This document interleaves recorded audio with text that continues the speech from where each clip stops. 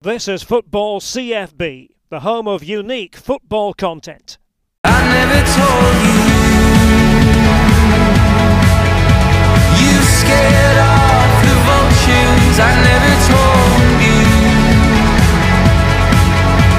you scared off the ghosts living in my head that lay lonely in the dirt, that lay lonely in the dirt until I found a rose. Today again by Patrick Bartley. We're going to have a very special episode today all about Sir Matt Busby. One of the main reasons I want to speak to Patrick about Matt Busby is he's written this incredible book here, Sir Matt Busby, the man who made a football club. Now, people of my generation will think Sir Alex Ferguson is that man, of course, in modern recent times he is, but it all really started for Manchester United with the work of Sir Matt Busby, as you can read in this book. But we're going to talk about the book today. We're going to talk about Sir Matt and his career today as well. So it's going to be a really good show today. I hope you really enjoy this, because Paddy is the man who, as I say, has written this book, knows a lot about Matt Busby, and I'm really excited to get started. First of all, Paddy, the first question I've got for you is, Matt Busby's a character, born and brought up in Lanarkshire, which, as I say, is about 45 minutes from me here in Inverclyde. What was his upbringing like? Because it was very different times to the world we live in now. We think coronavirus can be traumatic. Listen to this.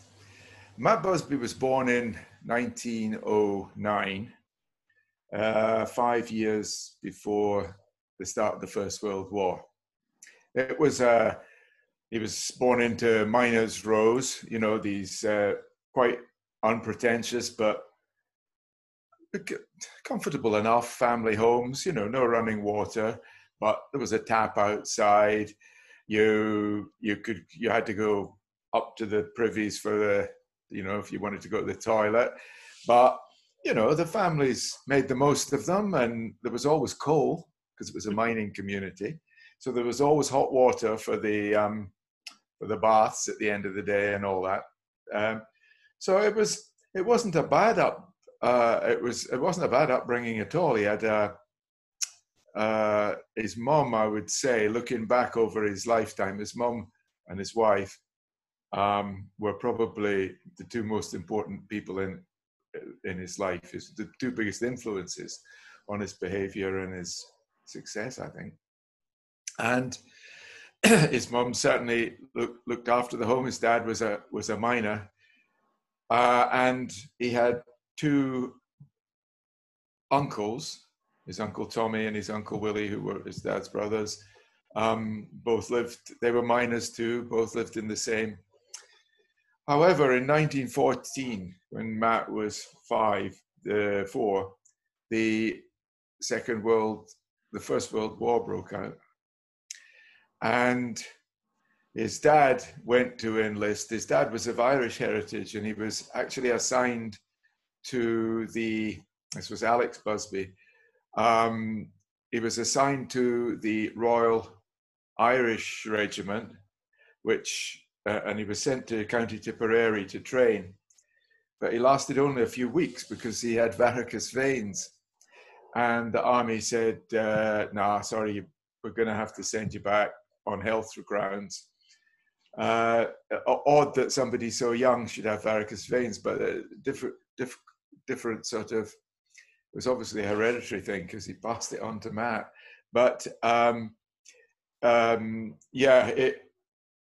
it seemed, well, it wasn't good news because he wanted to serve. Although some people of Irish heritage, you know, were not too keen on the war, the vast majority were very patriotic United Kingdom, and Matt's father was certainly that. He later, about a year later, the casualties, I mean, the phrase was, it'll be all over by Christmas. They didn't say which Christmas. And, you know, that initial huge optimism that, yeah, we'll give Kaiser Bill a bloody nose and all that. It proved not true. The casualties, as we know now, were utterly horrendous. And well, suffice it to say that after a year, nobody was too worried about your varicose veins in. So he enlisted, tried again to enlist, and was accepted at Uddingston, which you probably know. And he then, I think it was the Cameron Highlanders, he joined. On the first day at the Somme, his Uncle Willie had died. His father died later at, I think it was Ypres. He was involved in a very long campaign to attack a village that was German occupied called Guémap, and in northern France, Belgium region. And the problem with this British army strategists was that they didn't stagger the rest periods. So the soldiers would be going in, digging in trenches, making positions. But then they went home, but they went retreated again to rest and came back the following morning. This, of course, gave the Germans time to form defensive positions. And when the time came for Alex Busby to make his advance, the Germans already had installed positions in barns and farmhouses, and their machine guns just opened a fusillade, and the men fell in huge numbers. And one of those who died was Alex Busby, Matt's father. So that was his Uncle Willie, and his dad died. And it was thought by the family for a long time that he'd been hit by sniper fire, but in actual fact, his time of death was certified as between the 23rd and 28th of the month. So clearly he'd been in such a horrific attack that his body had, nobody been able to recover the body for 5 days, while the Germans took advantage of the poor British tactics. And so that was terrible news. His father left £2 and a few pennies, which were sent back to Nellie, Helen, who was Matt's wife, Matt's mum. She was at this time only about 20, quite very, very young. She got married at 17. So she was a bit older than that. She was in her early 20s. But yeah, she got married at 17, and now she was a widow.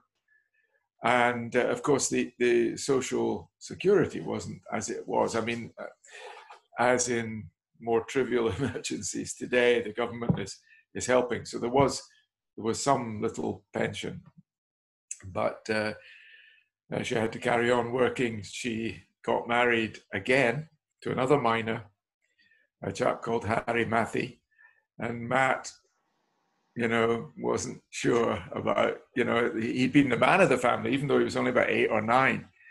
He was accustomed to being the man of the family. Anyway, the family was whittled down yet again in 1917, I think it was, when Uncle Tommy died.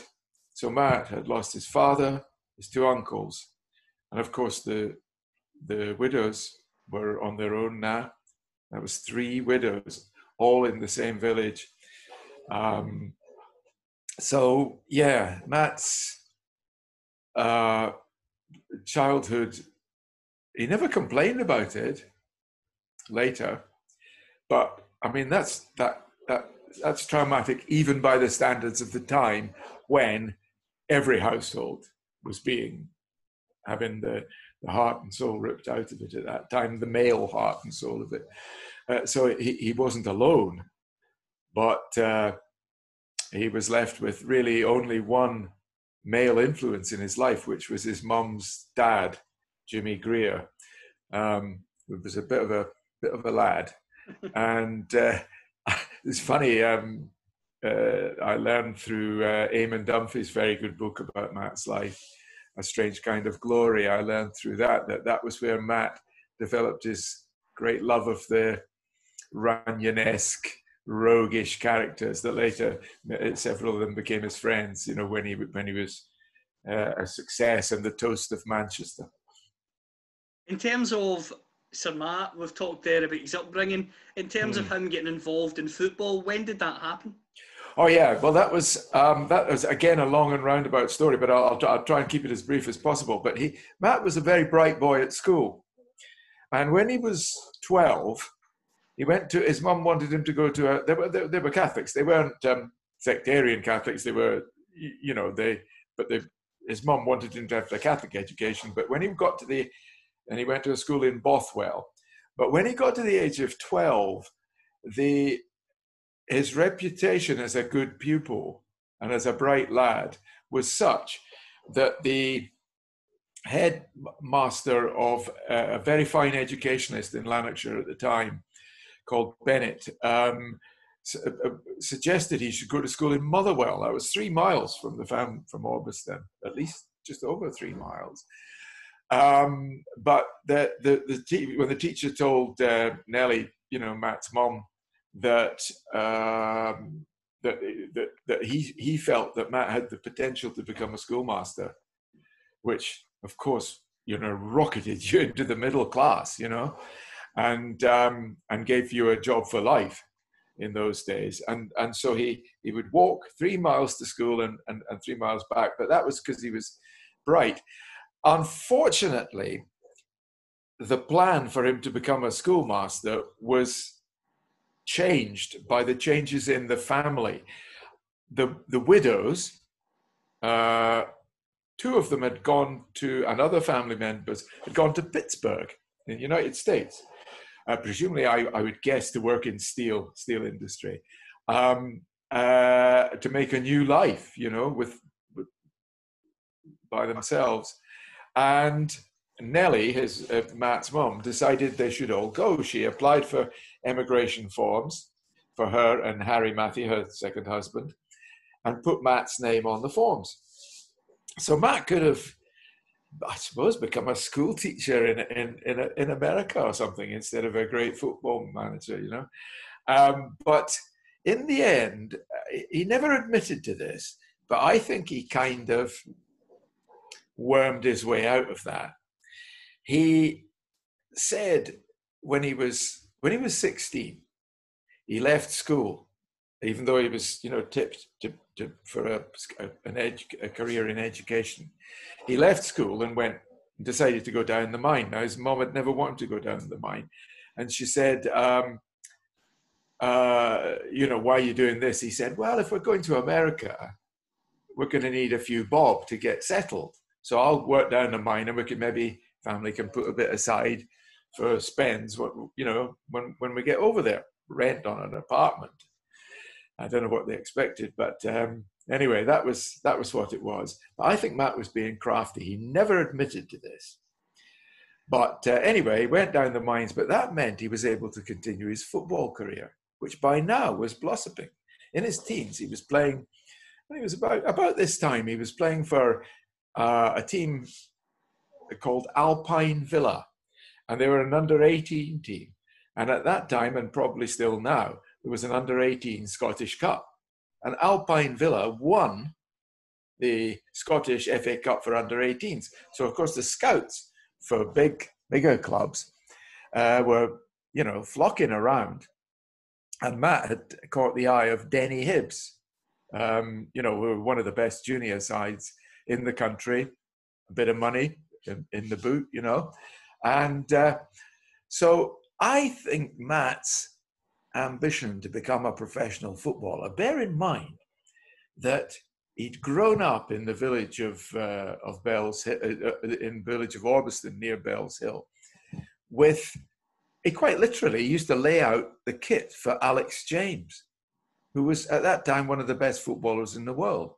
But he grew up in that area. So did Hughie Gallagher. Those were probably 2 of the top 10 players in the world. It was like growing up in a village with Lionel Messi and Cristiano Ronaldo.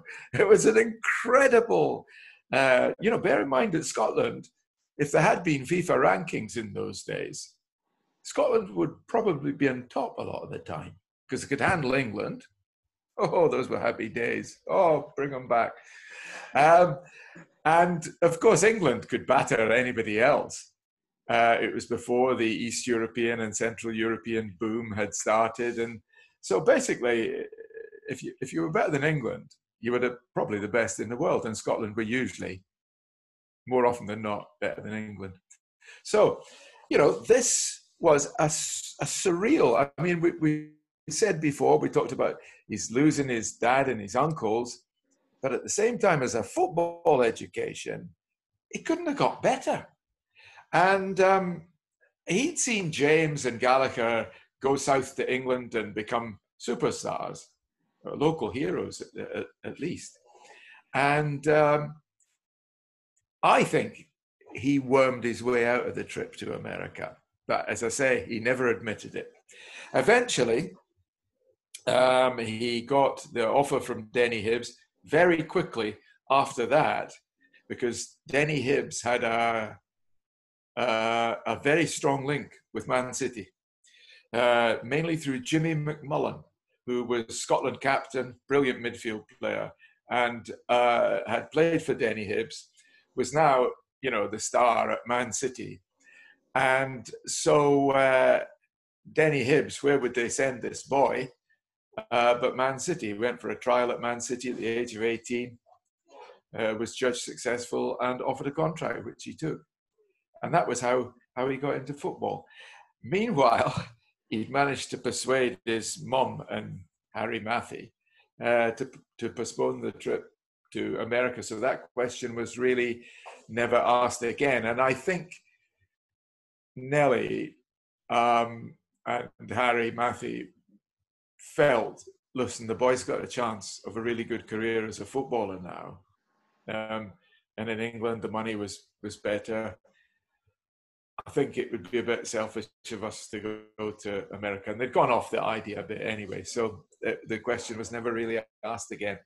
And Nelly and Harry just sort of became proud of Matt, really, in the same way as the James and Gallagher families had been proud of their own export.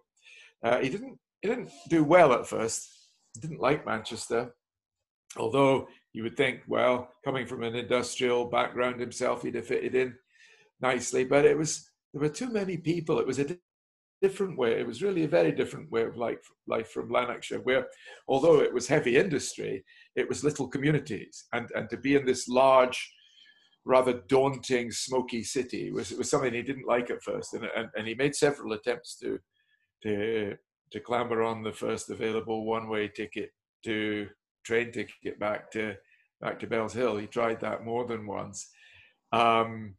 He'd already met Jean Menzies or Mingus, who was meant to be, who was later to become his wife, and he wrote to her, I don't think I've got a future in football, I want to come home.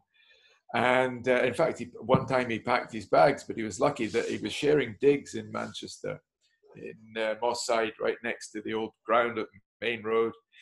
And there was a footballer called McCloy who was from Lanarkshire, and said, "What are you doing?" He said, "Oh, I'm going home. I can't do this." And he sat up all night with Matt, and at the end of by the time the cock had crowed, Matt had taken his clothes out of his bag and put them in the drawer, and he decided to give it another go. But it was a hard road, and it was extraordinary how he finally made it. He was about 20 then, early 20s, and despairing. And they used to have things called, they tried him. The manager was a Scot called Peter Hodge, really wanted him to succeed, and loved his nice technical style of play. But he tried him outside right, inside left, centre forward, I think once. And he tried him in just about every position, and he'd show glimmers, and then he'd have one good game and then 4 stinkers. And Hodge was in fact, he tried to sell him to Manchester United, but he wanted 150 quid for Matt. And Man United's scout at that time, a man called Louis Roca, famous man in the history of Man United, said £150. Man United haven't got 150 shillings. That was £7.50 in old money. Man United couldn't afford that. He said, no, he said, we'd love to sign Matt, but we haven't a beam. Unless it's a free transfer, there's nothing we can do. They said, no. Anyway, one day there was this trial match. They used to have trial matches on a Wednesday afternoon. Now, they had various functions. If injured players coming back could get, 45 minutes in them or a full game. But they were called trial matches because people whose parents had been banging on, my boy's as good as your centre forward, they'd get trials, or if they'd been spotted, they'd get, and the manager, Hodge, would be sitting up in the stand and just keeping an eye on it, and yeah, that one's all right, and that's the way it went. There's no crowd apart from the manager and a few parents, basically. And one day, a trialist, a right half, now right side midfield, right central midfield. A right half hadn't turned up. He'd been desperate for a trial, but for some reason he didn't turn up. So the call went out to Matt, come to the ground and bring your boots. So he came to the ground, brought his boots, and somebody says, you're playing in the trial this afternoon, you're at right half. So that's where you'll play. He'd never played right half in his life before. Never. There's one position he'd never played. But fair enough. He's a professional. Boots on, strip on, boom. He's brilliant.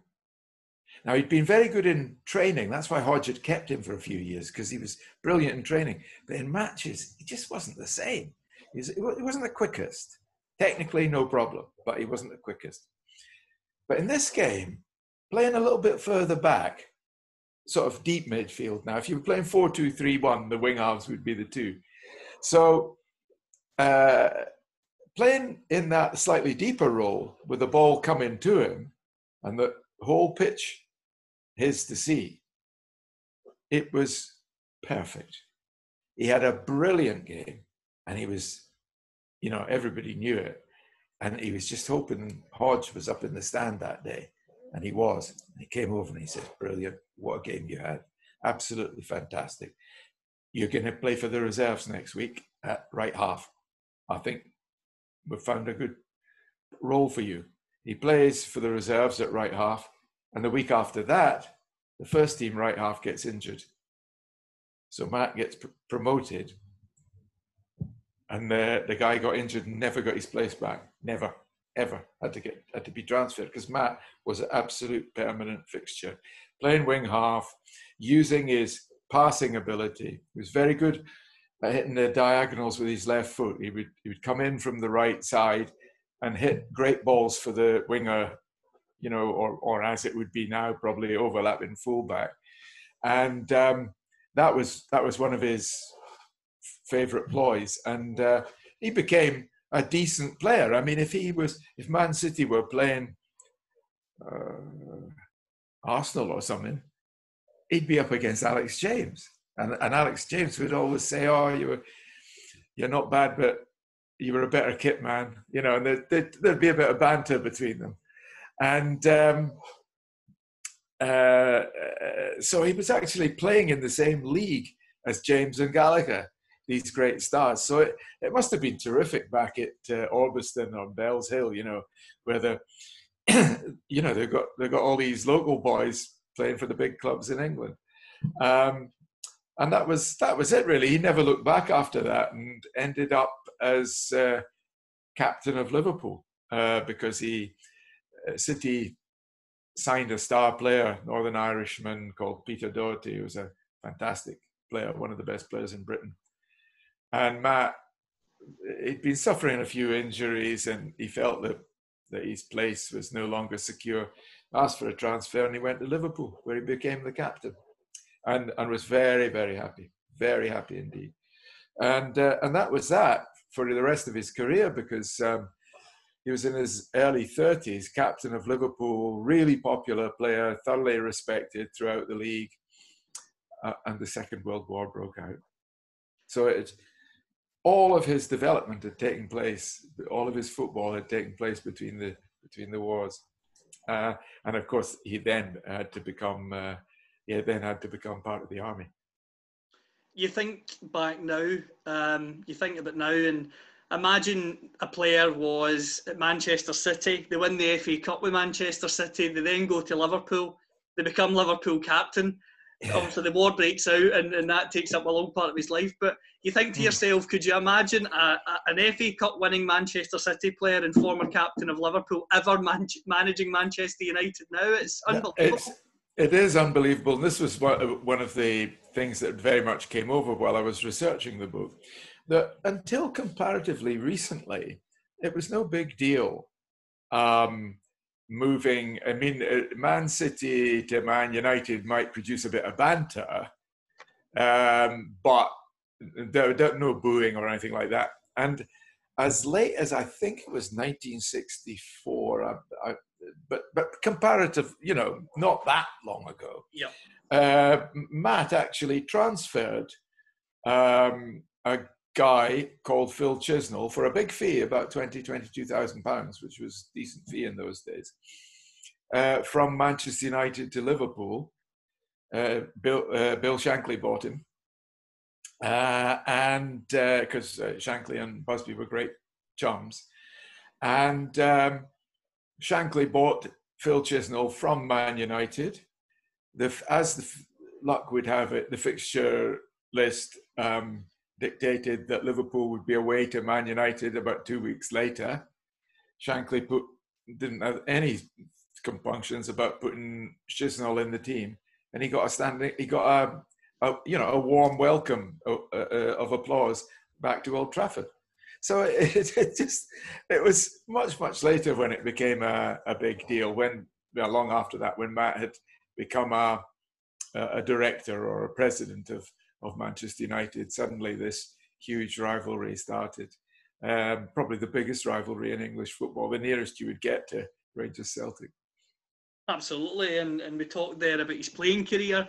He goes into management. I mean, how does he get to Manchester United? How does that come about? Because when you're playing for teams like Man City, Liverpool, especially being captain at Liverpool, normally if you're a captain at Liverpool, they try and keep you in-house. Well, you remember I told you about the lad called Louis Rocca, who was the scout and general factotum for Manchester United. Louis Rocca kept in touch with Busby, certainly kept in touch with what he was doing. And Busby had a pretty good war, actually, in the Second World War, because he had been spotted as officer material, really, by the higher echelons of football.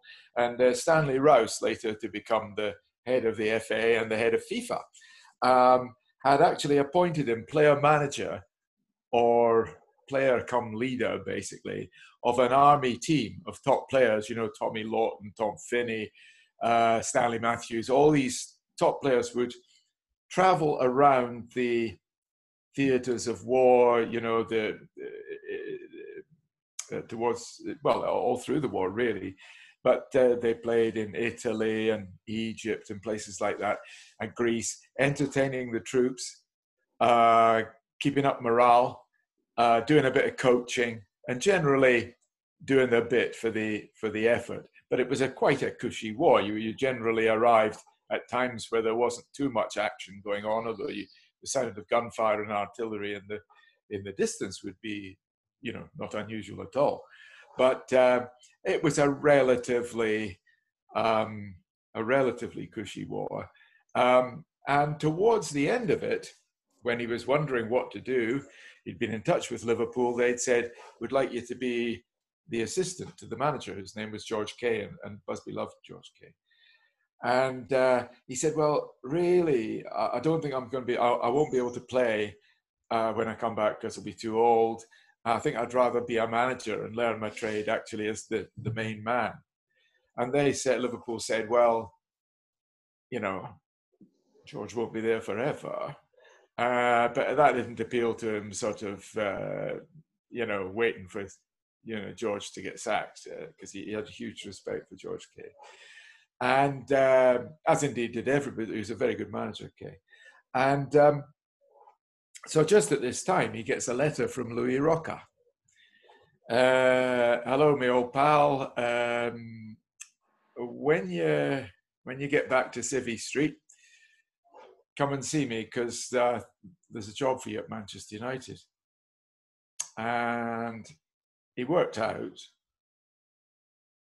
I don't know how, but he worked out that they're not going to be calling me if it's not the manager's job. Bear in mind that Man United was not quite as big a club as City. It wasn't really a very big club at all. It was a yo-yo club, bottom of the first division, top of the second, blah, blah, blah. But he thought it would be great. He talked to his wife, and a few footballers had gone straight into management at the top level, done well. Jimmy Seed was one of them at Charlton, and he said, "Yeah, let's give it a go, because it means we can stay in the northwest of England, which is an area they loved, and where they'd actually had 2 children born. So it was perfect." Not to have to go to, say, somewhere like Southampton or Newcastle, where they'd have to sink new routes. So, there was also rumours about Ayr United as well. But they weren't quite true. Matt strung the Daily Record along a wee bit about that, because there was a lot of speculation about Ayr United, but I think he was too settled in the northwest of England. Anyway, he went for his interview with James Gibson, the chairman of Manchester United, in a cold storage depot in near 1 mile from Old Trafford. Well, what used to be Old Trafford football ground, because it'd been bombed. It was close to, I don't know if you've been to Old Trafford or anybody listening has. It's very close to that Trafford Park industrial area and Salford Docks. And obviously the Luftwaffe considered that prime target. And several times Old Trafford was bombed and burnt, the main stand burned down and all that. It wasn't usable, and there were no offices. So he went to Mr. Gibson's cold storage depot, Hadfield, 14 Hadfield Street, and Mr. Gibson, Busby said, "What I'd really like to do is build our own players from within our resources, not spend a lot of money." And Gibson, who with Rocca had been working on youth development a lot, even in the 30s, and I actually built a good squad of players, although they hadn't been tested, obviously, because there'd been no football for 5 years. And this was, what Busby said was music to the chairman's ears, because that was what they wanted all along. They wanted to do this. They'd already started a youth section, and so they thought, yeah, this is absolutely perfect. And they said, well, that's absolutely brilliant. We're definitely singing from the same hymn sheet, and we'd be very pleased to offer you a 3-year contract. And Matt said, I'll need 5. So the chairman said, yeah, okay, 5. And we gave him a 5-year contract. And he was a success, right? He was actually still in uniform when he signed, still in khaki. And he signed for Manchester United. And eventually, he'd made a very, very good decision. He'd spotted, while on his travels with the team, the brilliant coaching of Jimmy Murphy. And he told Jimmy Murphy out in Italy. They became friends after Busby had been impressed with his coaching, with the army team and all that.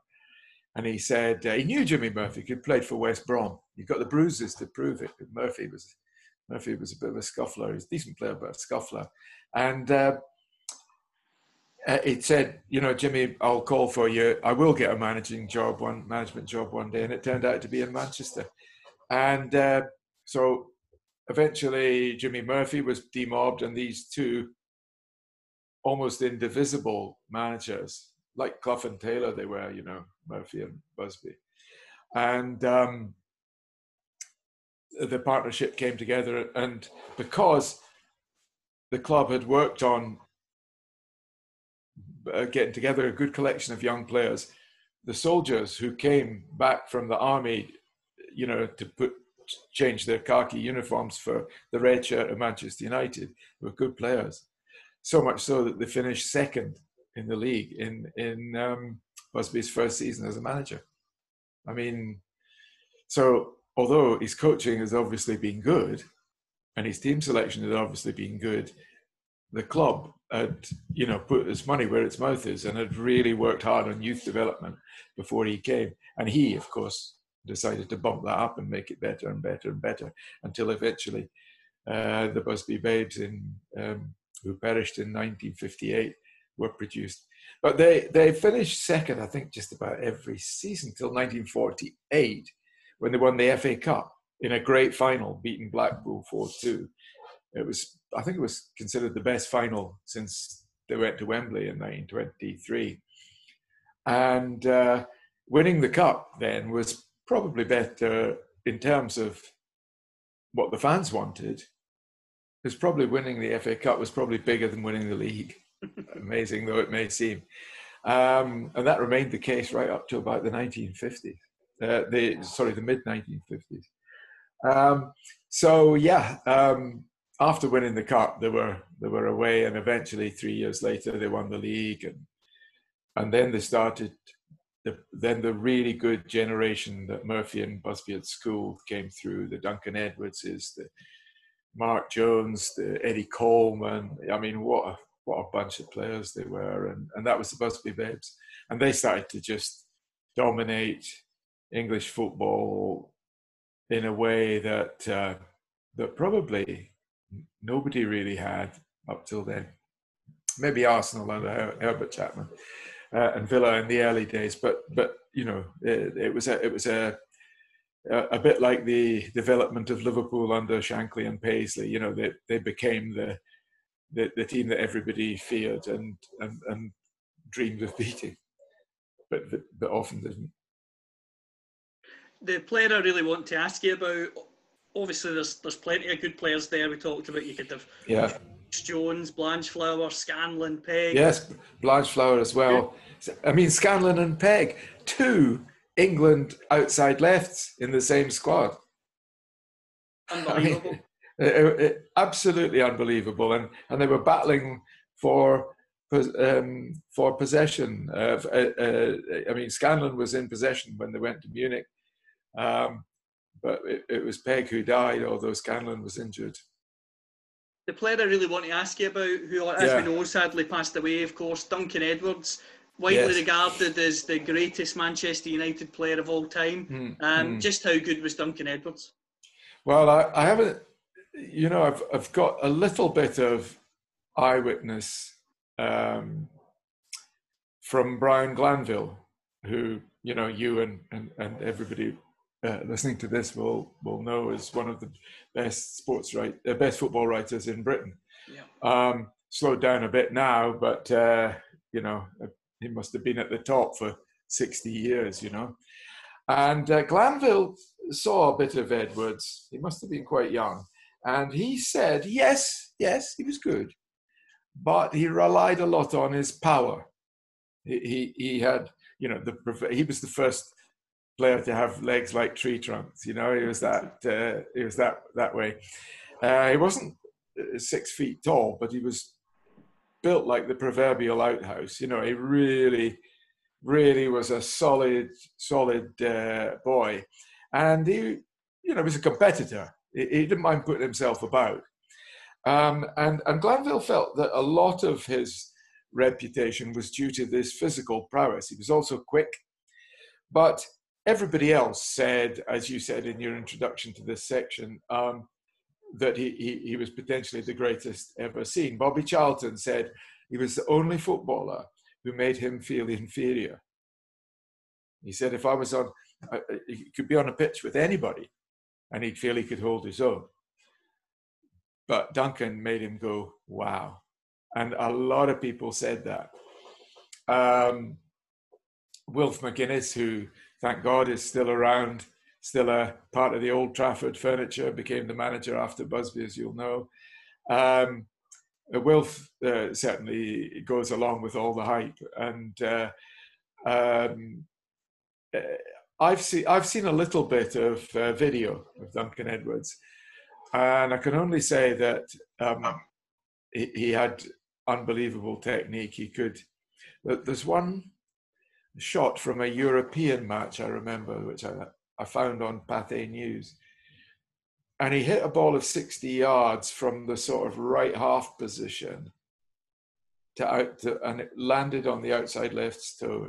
Could have been Scanlon, could have been Pegg, and it just landed on the boy's toe. And he's a goal scorer. I'll tell you what, if I don't know if you've done this, but I advise you to do it as soon as we have a bit of spare time. Google Duncan Edwards goal, Berlin, for Germany v England, Berlin, and you'll see this goal. Duncan Edwards is 19 at the time, and do you remember the original Ronaldo? Yes. Remember him? He had this sort of spell where he just used to score these unbelievable goals. They were like something out of a comic strip. They were unreal. He would sort of stroll back to the centre circle, pick the ball up, and then seem to say, I think I'll beat the whole team today. And then he'd do exactly that, run through the whole team, round the goalkeeper, and tap it in the net. And he was doing that. He seemed to be doing that every week. Well, what Duncan Edwards did, and bear in mind, this is against the world champions, Germany. He goes back, picks up the ball. About 3 of them come in and think, cheeky little bugger. And they all try to chop him. One bounces off him, one misses, because he was quick. You know, he was already in his stride. I don't know what happened to the other one. He then beats another man. And instead of going round the goalkeeper, he just pings it without breaking stride from 25 yards possibly. He just pings it. And I promise you, the ball has hit the stanchion, spun out of the net before the goalie hits the ground. I mean, it's phenomenal. And he makes it look so easy. That's a 19-year-old boy against the champions of the world. So I think I'm sort of in the majority camp that this could have been. And of course, a lot of English people speculate about what, had he lived in 1958, had he not been injured in 1958, what would have been the effect on the England team that won the World Cup? Bear in mind, he would have been only 29 and at his peak when England won the World Cup in 1966. Would Bobby Moore have been the captain? Or would it have been Duncan Edwards? Would Bobby Moore maybe still have been the captain, but with Duncan Edwards slotting in beside him? What might England have done better in the 58 and 62 World Cups with Duncan Edwards in the team? You know, would he have been, in a sense, might he have had the effect that Maradona had on Argentina? Might he have had a similar effect on England?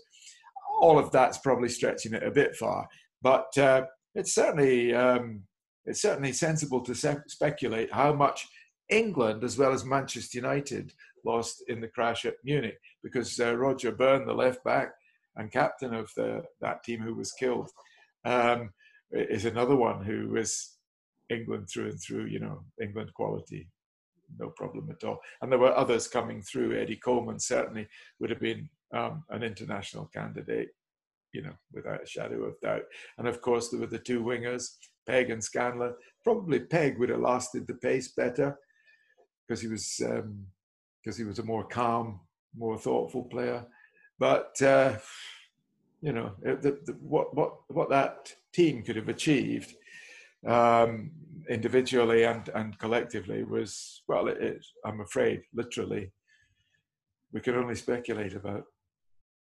In terms of the Busby Babes, as we know, as we've talked about, Sir Matt was not shy about giving young players an opportunity.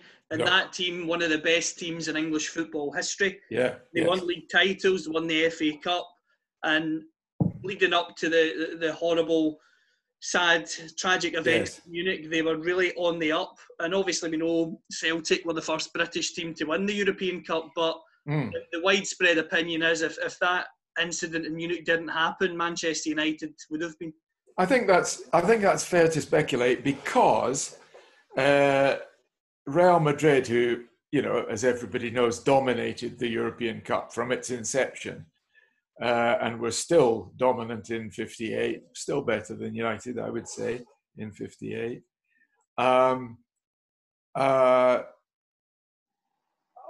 They were on the way down. I mean, the players were not getting any younger. The greats, Di Stefano, Hento, Puskás, Santa Maria, all these. They weren't getting any younger. They did manage, you know, a last hurrah at Hampden Park in 1960, which was 2 years after Munich. But that was although it was a magnificent performance, it wasn't as great a team as it had been earlier. The 7-3 victory over Eintracht Frankfurt, well, one of the most famous European Cup finals ever.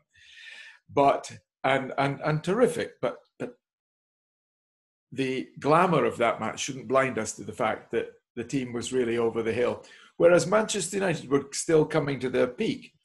So it's not stupid to speculate that at some stage between 1958 and 1960, that the rise of Manchester United would have coincided with the dip in the aging of Real Madrid, and that Manchester United would eventually prevail over the team that had become their greatest rivals and was, after Munich, to become their greatest friends. Manchester United and Real Madrid played several friendly matches to help Manchester United raise money. All the proceeds, apart from expenses, went to Man United's rebuilding fund after Munich, because they were underinsured when they crashed, quite apart from everything else. In terms of the tragic events at Munich, some people also forget that Sir Matt Busby was also appointed the Scotland manager just before the Munich air disaster and gave his name to Denis Law. That's right, 18-year-old Denis Law of Huddersfield. Yes. And by the way, Denis wouldn't have been a striker. He scored 3-0 win over Wales, correct me if I'm wrong. But Denis never considered himself a striker, you know. I know he's considered one of the greatest strikers ever to play in British football, and possibly up there with the best in Europe. And yet he considered himself a box-to-box midfielder like Brian Robson, or I don't know, who would the Scottish equivalent be? Dave Mackay, you know. But anyway, that's by the way. Yes, he did indeed. He had 2 matches in charge of Scotland, and he was really looking forward in 1958 to taking Scotland to the World Cup, which was held in Sweden. And it was great because his assistant, Jimmy Murphy, who we spoke about earlier, was manager of Wales. So it could have been Busby against his own assistant if Scotland had met Wales at some stage in the tournament. Plus, of course, all his boys, Duncan Edwards, you know, maybe Eddie Coleman if he'd first forced his way into the team, Roger Byrne, all those lads. You know, he would have had that. It would have been a great World Cup for Matt if he'd not been in hospital. And well, he was out of hospital by the time the World Cup started, but he only a couple of weeks or a few weeks. But yes, I mean, the world was at Matt's feet at that time. You know, World Cups, European Cups. It was all there in front of him and his boys. You know, they were like a second family to him. You know, but unfortunately, fate was to decree otherwise. In terms of Munich itself, a really traumatic event, as we've talked about, the underinsured nature, the tragic of so many, including Duncan Edwards and others. Yeah. when that happens, we know about Sir Matt really going through a tough time as well, really struggling and fighting for his life, receiving the last rites, for example. Just how, again, it's a simplistic question in a way, just how tough and challenging was that for not just Sir Matt and the players, but the whole Manchester United cause? Yeah, well, to start with Matt, I mean, it couldn't have been worse. I mean, here's this devout Christian, which he was, admitting many years later that he didn't care whether he lived or died because of guilt, the mixture of grief and guilt. Grief at knowing or suspecting at first, because they didn't tell him, suspecting that the boys had died, or wouldn't play again, and his guilt at having, come on, do it for me, let's win the European Cup. So also he knew that he'd taken them into Europe against the wishes of some bigwigs in English football. As you well know, Hibs were the first British team to take part in the European Cup because Chelsea, who were invited the same year, were forbidden to come. And it was Matt who broke that sort of. Excuse me a second.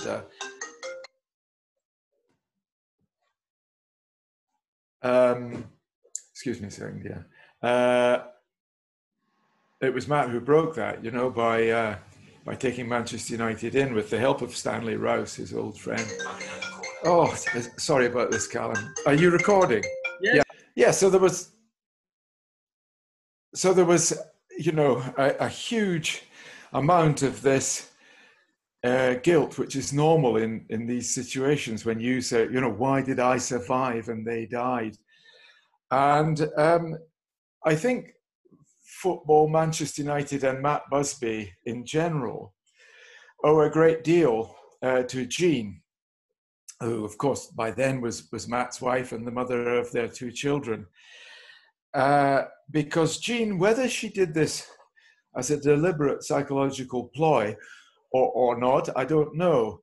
But what she did was convince him that what he had to do was not give up like this. Not say things like, I hate the very thought of football. I can't bear to think about football after what's happened.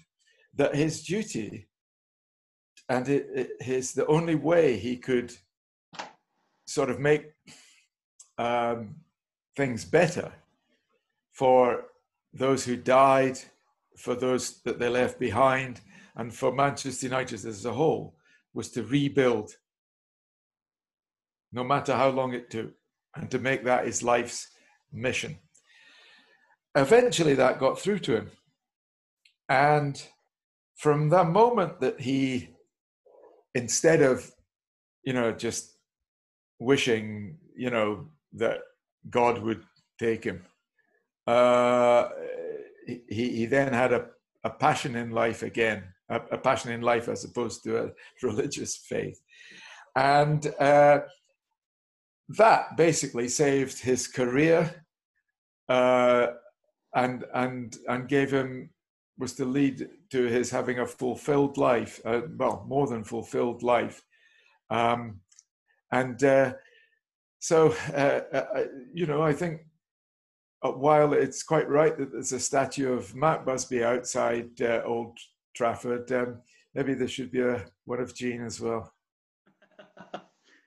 Describe the Munich rebuild for me, because we're all aware that the likes of Harry Gregg, Bobby Charlton, Bill Folk survived, but at that stage recruitment was obviously going to have to be a very big aspect. You think of the likes of Herd, Quixel, Law, and obviously we all know Georgie Best. Yeah. Well, that George Best was one of the benefits, and Bobby Charlton were two of the great benefits. Oh, God almighty. Sorry about this. There we go. Well, two of the greatest were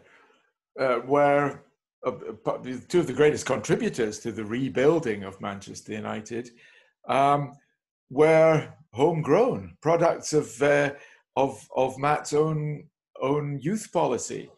Bobby Charlton, who you've already mentioned, he was already in the team, and George Best. You know, two players who went on to become Ballon d'Or winners, along with Denis Law. Can you imagine that? Three from the same club, Ballon d'Or winners within the period of 5 years, something like that. Amazing. And yeah, although he had to spend money for Law and for Paddy Crerand and all the other parts of the rebuilding job.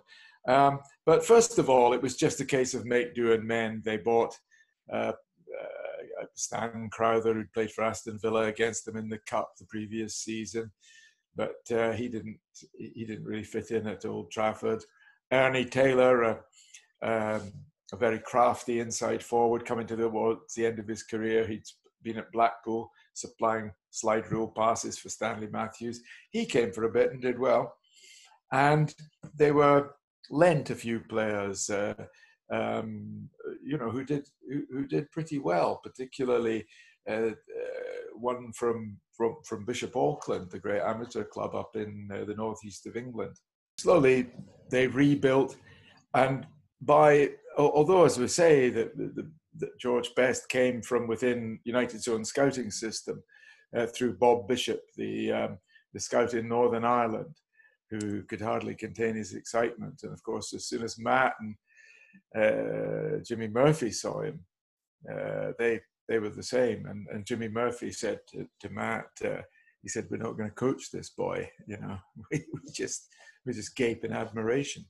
And George Best came over with a lad called Eric McMordy, who later became a Northern Ireland international too, and played well for Middlesbrough as well. And George and Eric were so homesick that they went back to Belfast the next day. They jumped on a ship at Liverpool, and but Matt was never going to let George away for good, and rang his dad, and they decided to give it another go, and everything was fine. And the rest is perhaps too brief but cherished part of Manchester United's history. How George touched Manchester United with probably more stardust than any other player, even Charlton and Law.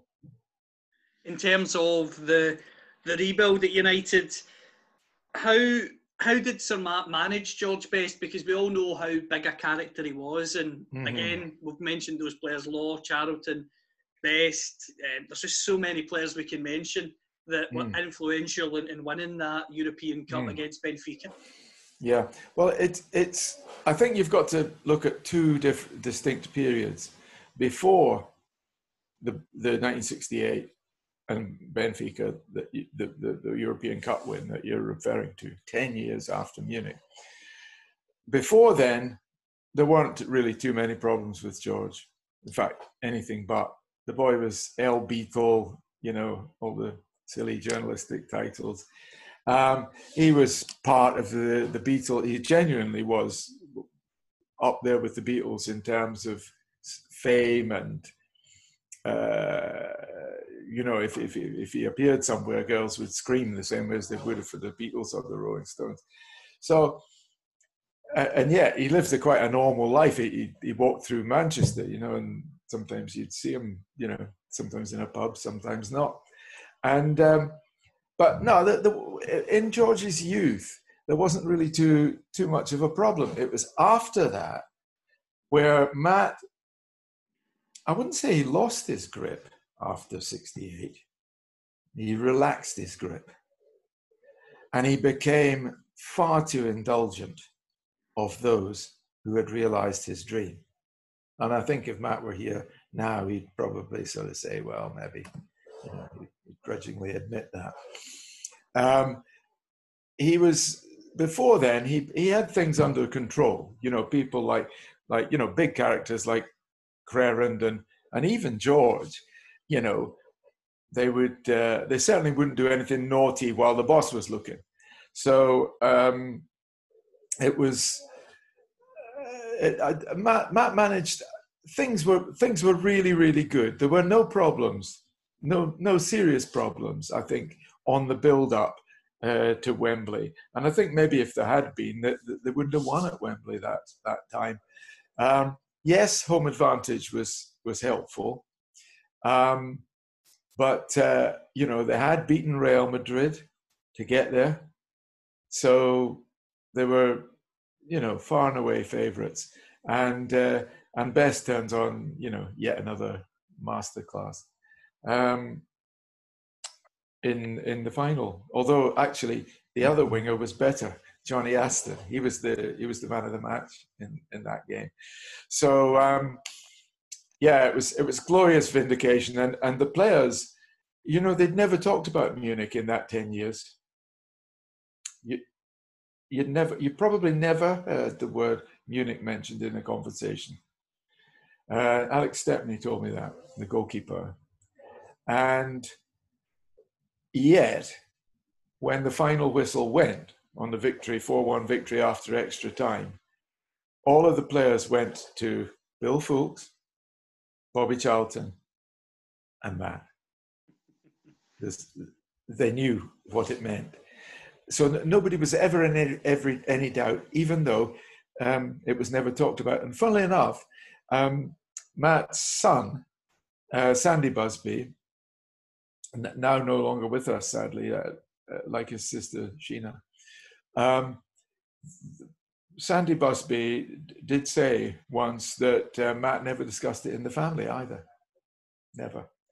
And I think the only person in the world that he would have discussed it with, apart from maybe his mum, would have been Jean, his wife, the one who brought him through it. In terms of the European Cup victory, was it always the case that when Matt won that European Cup, got that vindication for the terrible events of Munich, that retirement was automatically now on his mind? Definitely. And it's no coincidence that it was only a year later that he made his first unsuccessful attempt to retire. He didn't want to let go completely. After all, he was only 60. But he devised this plan. He realized, I think, that there were coaches coming up, modern coaches. Don Revie was obviously one, and of course he would have known him well because he was a Manchester City man before going to Leeds. And he knew that there was this new wave of hands-on coaches that might leave him behind. But he didn't want to take his hands off the wheel completely. And so he devised this plan whereby Wilf McGuinness, still in his 20s, 29, had his career ruined early to mid-20s by injury, knee injury. But he's made such an impact on coaching, Wilf, that he was on Alf Ramsey's bench when England won the World Cup in '66. So and that was only 3 years earlier. So Wilf was, he was not one that you'd have wanted to go elsewhere. He looked like one of the brightest young coaches in the country. So Matt's idea was that he would run the team, Wilf would run the team, but Matt would do the overall stuff, including the press. And this, of course, was where it fell down, because the reporters would ring up on a Friday and say to Wilf, "What's the team for tomorrow, Wilf?" And he'd say, "Well, you better ask Matt, because he's in charge of dealing with the media." And so the lads would ring Matt and say, "Matt, what's the team for tomorrow?" He'd say, "Well, you better ask Wilf, because he picks the team." So Matt hadn't thought it through well enough. I mean, when you think about it, it was quite good. It was quite a good idea. I mean, when Liverpool built their successful dynasty, it was built on the boot room culture, promoting from within. And that really was what Matt was trying to do. We don't want Wilf going to Wolves or somewhere and being successful there. He knows the club. He knows he bleeds Man United. Let's have him here. So to an extent, it did make sense. But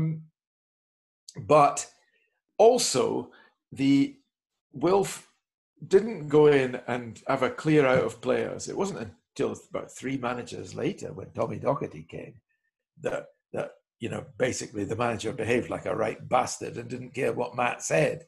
And it was the best thing that could have happened to Manchester United. I mean, Docherty was brutal. You just asked Dennis Law about that. And but it was the right thing for the club, what Tommy Docherty did. And with Matt there as a director, he was still called the boss. 2 managers on, he was still called the boss. The players would say, well, I'm not sure about that. I'm going to go and ask the boss about that. And they didn't mean Dave Sexton or Frank O'Farrell, or let alone Wilf. They meant they'd go to Matt's office, which he'd kept on the first floor at Old Trafford, and ask the true boss, which was Matt. So he didn't looking back on it, he didn't handle the handover very well. You could say, well, handovers don't go easily. Ask Unai Emery at Arsenal, ask David Moyes and Louis van Gaal and Jose Mourinho at Old Trafford. Handovers are not easy. And that's, I've got a bit of sympathy of that. Matt thought it would be a good system in that he could gradually hand over to Wilf, but it didn't turn out that way. Wilf got the sack after a reasonable 18 months. He got, I think, 3 semi-finals.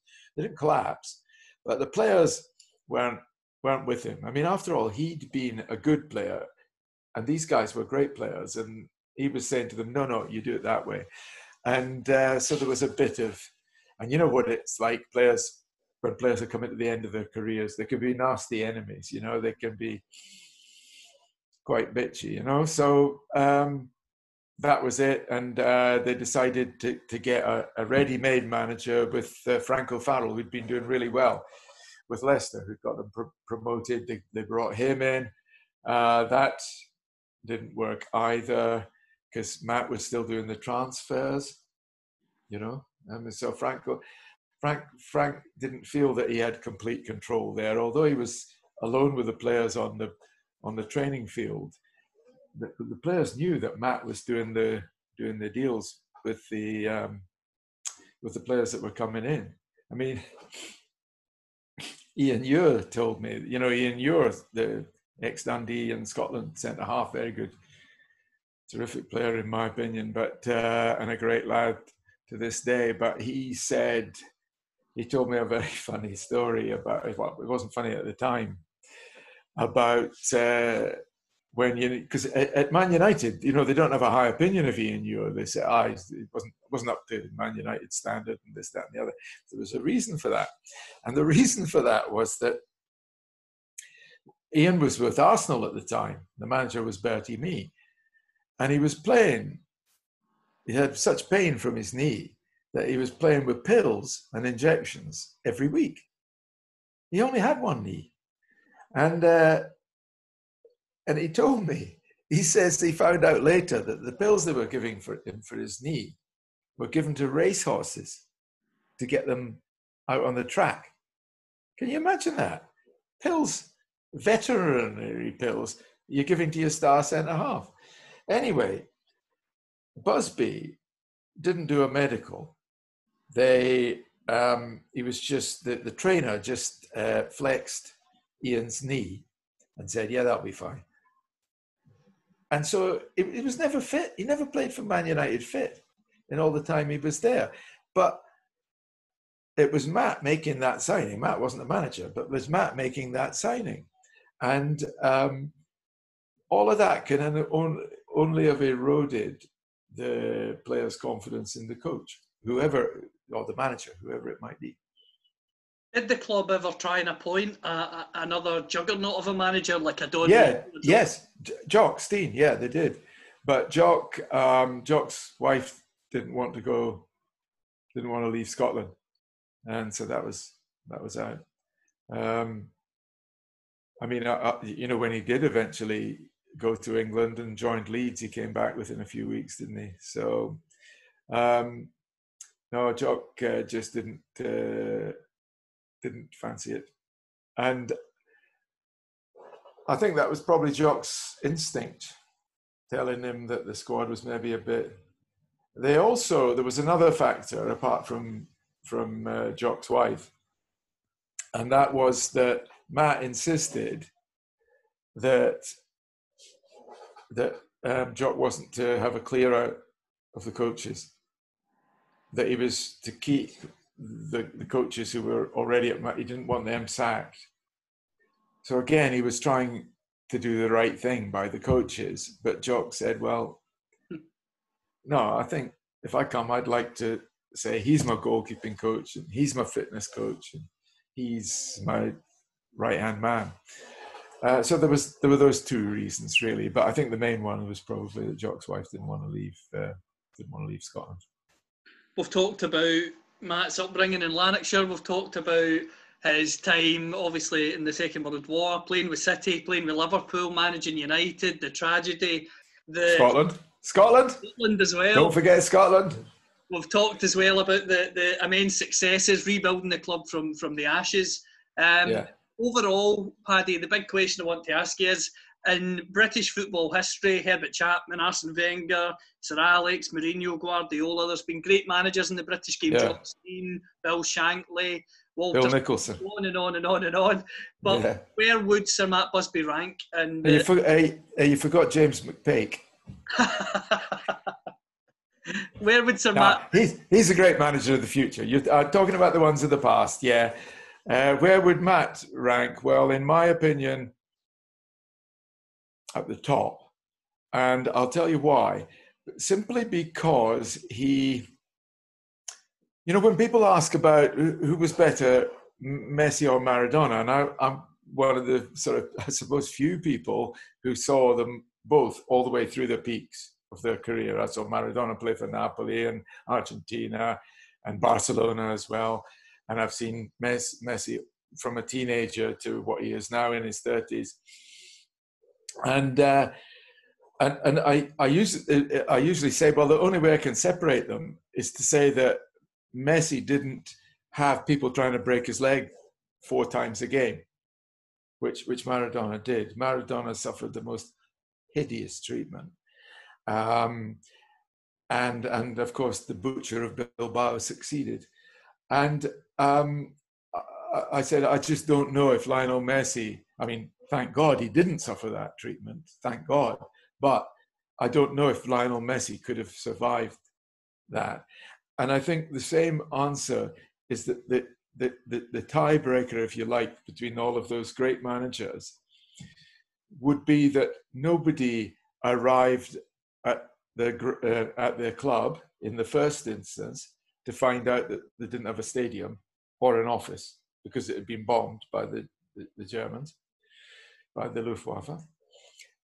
Nobody then built a great team only for it to die in an accident in which he was hospitalized for 3.5 months himself. And at 2 stages, as you rightly say, was in himself in mortal danger. Who could then rebuild again to such a degree that he became the first English. He led the first English winners of the Champions of Europe and the second British. I think also you're saying, well, Alex Ferguson actually won more trophies, but there were more trophies available to win. There wasn't a League Cup in Matt's day. There wasn't, a secondary European competition if you didn't get into the European Cup. Matt never failed to get into the semi-finals of the European Cup. Never failed to get to the last 4. And but the crucial other factor because obviously Alex Ferguson is the benchmark. If you finish above Alex Ferguson, you're the winner. And Alex Ferguson always had at Manchester United financial power.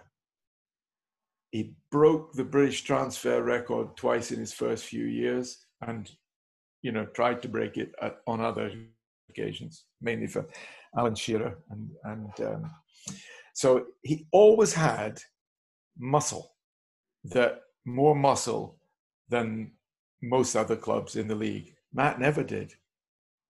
Because gate receipts, even at times when Man United were one of the best supported clubs, and for most of Matt's time, Newcastle, Tottenham, clubs like that would get just as big crowds as United. And also, gate receipts were shared differently. After Ferguson had been at United about 4 or 5 years, United got 15,000 more crowd than, say, Liverpool or Arsenal, who was still at Highbury at the time. And they were allowed to keep the money from all those.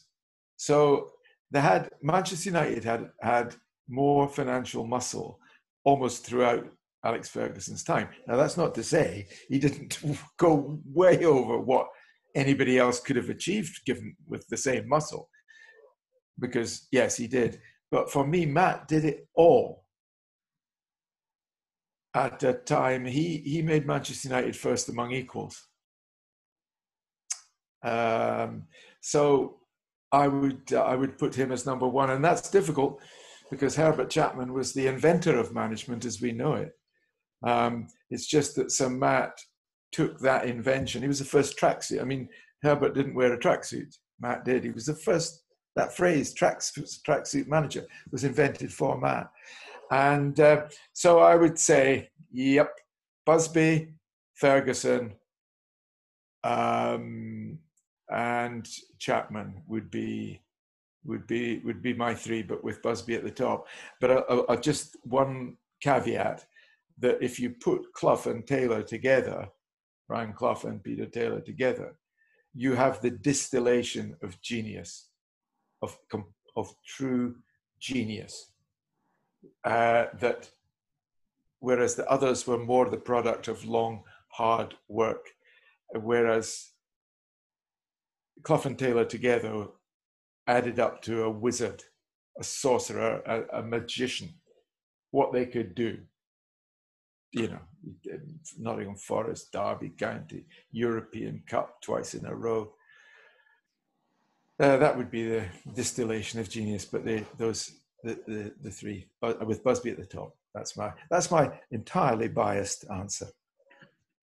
The last thing I want to say, Paddy, is the book here, as we've talked about today, Sir Matt, the man who made a football club.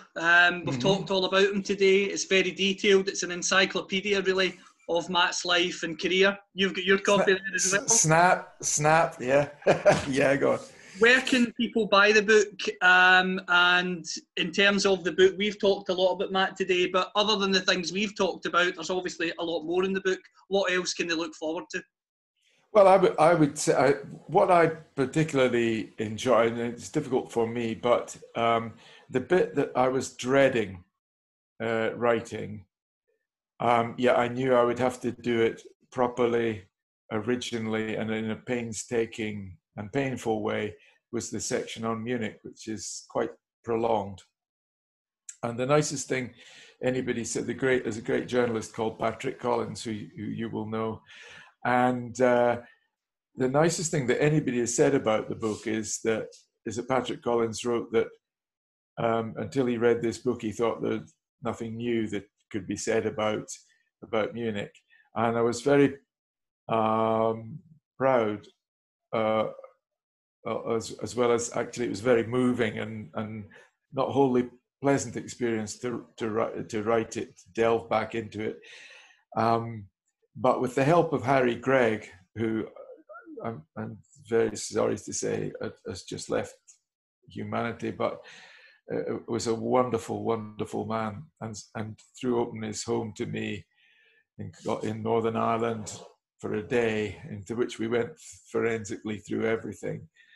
And with the help of Harry Gregg, I think I was able to write a definitive account of that day, and I'm very proud of it. And I'm very proud to have through that met the players who died. I feel I got to know them a little bit through little details of their lives and the way one of them treated his children. He loved his children so much that he came back from a night out with the lads just to check that his wife and one child, that his wife and child weren't sort of upset back at home, and just little details about their lives. That was something that I hope people would enjoy. But also, there's a lot about football as well, and a lot of football history.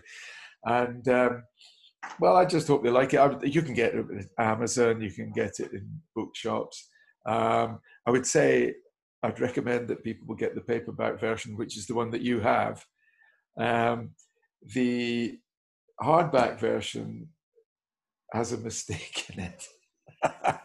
One mistake, yes. But anyway, that was corrected for the paperback. But it was on, everybody makes mistakes. But yeah, I would. I'd love people to read it, and because I would love the people at Old Trafford. Today people still sing Matt Busby's name. 20 times Man United, playing football the Matt Busby way. And a lot of them don't really know, as you said right at the beginning of this, and it was such a good introduction, because you said a lot of people have grown up thinking Alex Ferguson built Manchester United, and he rebuilt it magnificently. But the story of Matt Busby really needs to be known. That the fans of Manchester United and of football as a whole, and I'm biased, but I passionately believe, should know the history of Matt Busby. Absolutely, Paddy. It's been a joy, and I look forward to speaking to you again soon. Thanks, Callum. It's been a pleasure, as always. So we'll dive down to the ocean, and we'll make our home in a deep sea cave, and our shells will all be open. They'll be filled with song, they'll be filled with song. We'll dive down to the ocean, and we'll make our home in a deep sea cave, and our shells will all be open. They'll be filled with song, they'll be filled with song.